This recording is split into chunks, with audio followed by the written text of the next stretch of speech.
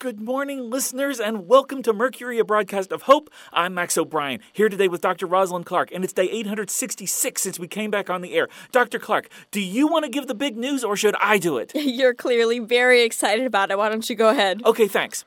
Listeners, we did it. The windmill is back up. The normal power station is operational again. Thanks to the wonderful folks with Chrysaor, we'll have some form of electricity again. Okay. Now tell them the bad news. Oh, yeah. Well, the thing is, a lot of the batteries got damaged from being in a storage location that wasn't weatherproof. We had the windmill parts lashed down pretty good, so those were still in reasonably good shape. But the batteries were all too heavy to take anywhere, and so they got beat up by the wind and the salty air and ocean spray where we had them. We tried putting them in this little crevice to keep zombies away from them, and that worked. But the elements really did a number. So we've got maybe one or two that are still in decent shape. What that means, listeners, is that these batteries will only be for emergencies. I know Max is itching to get the ham radio back up and running, but we have other reasons for needing electricity.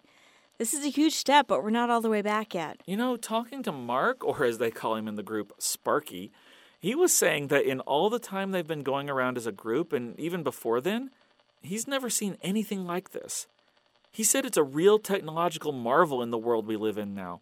He was particularly impressed with how we managed to get it moved from that house's backyard up to the cliff. Yeah, I would imagine stuff like this isn't common, especially inland. You really need a good solid breeze running almost all the time to make it worthwhile. Not to mention, how many windmills did you used to see? But that's interesting. I should talk with the group before they leave to ask what kind of tech they have seen out there. Maybe we could organize a World's Fair. Well, that would be cool. A celebration of the human spirit. My parents took me to the one in Knoxville in 1982 when I was 9 years old. What a great place to take a 9-year-old. A place filled with wonder and excitement about the future. What a great trip that must have been. It was. Although I have to confess, I don't remember much about the tech on display. I remember it was about energy, and the big attraction was the sun sphere. But the thing I remember the most was the spinning ride that I wanted off of. Oh? Yeah, it was one of those big things like a Ferris wheel, except it spun a lot faster. It started on its side, and then they'd spin it and really get it going, and then an arm would raise the whole thing up so it would be vertical, and then it would come back down. It was one of my favorite rides at the amusement park that was local to us at the time. They called it the Wheelie. But the difference was that at the amusement park, it was all rigidly timed. You spun, you got lifted up, you spun vertically for a set amount of time, and then we were brought back down and the ride was over. At the World's Fair, the ride operator left us in that vertical position for a long time. Kept talking to us over the loudspeaker, asking if we wanted to come down yet, and everybody else kept yelling, "No!" But by that point, I had had enough. It kind of took the fun out of it. Oh, that's too bad. Yeah, but even though I don't have vivid, specific memories of everything I saw there, I do remember a general feeling of wonder and amazement. I always wanted to go to another one, but they kept having them too far away. And then I realized one day that I hadn't heard of one even being held in a long time. When I went to look it up, I realized that there just hadn't been one in the United States since 1984. But still, they used to be such a big deal. Wonder what happened. Well, I read a paper about it once, actually. It basically said that World's Fairs, or expos as they're also called, are still very well attended, but aren't as culturally impactful as they used to be.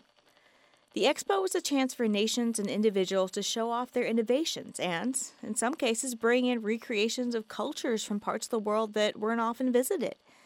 They were filled with novelty and got the imagination going for anybody who was able to go. But then photography and illustration and printing and all got a lot better. National Geographic was published in 1888.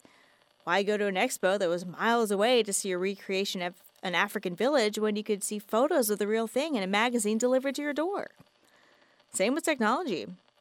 Popular science became, popular in the 1890s and did the same thing. I'm sure they're still really cool until the zombies rose up. They just weren't as groundbreaking.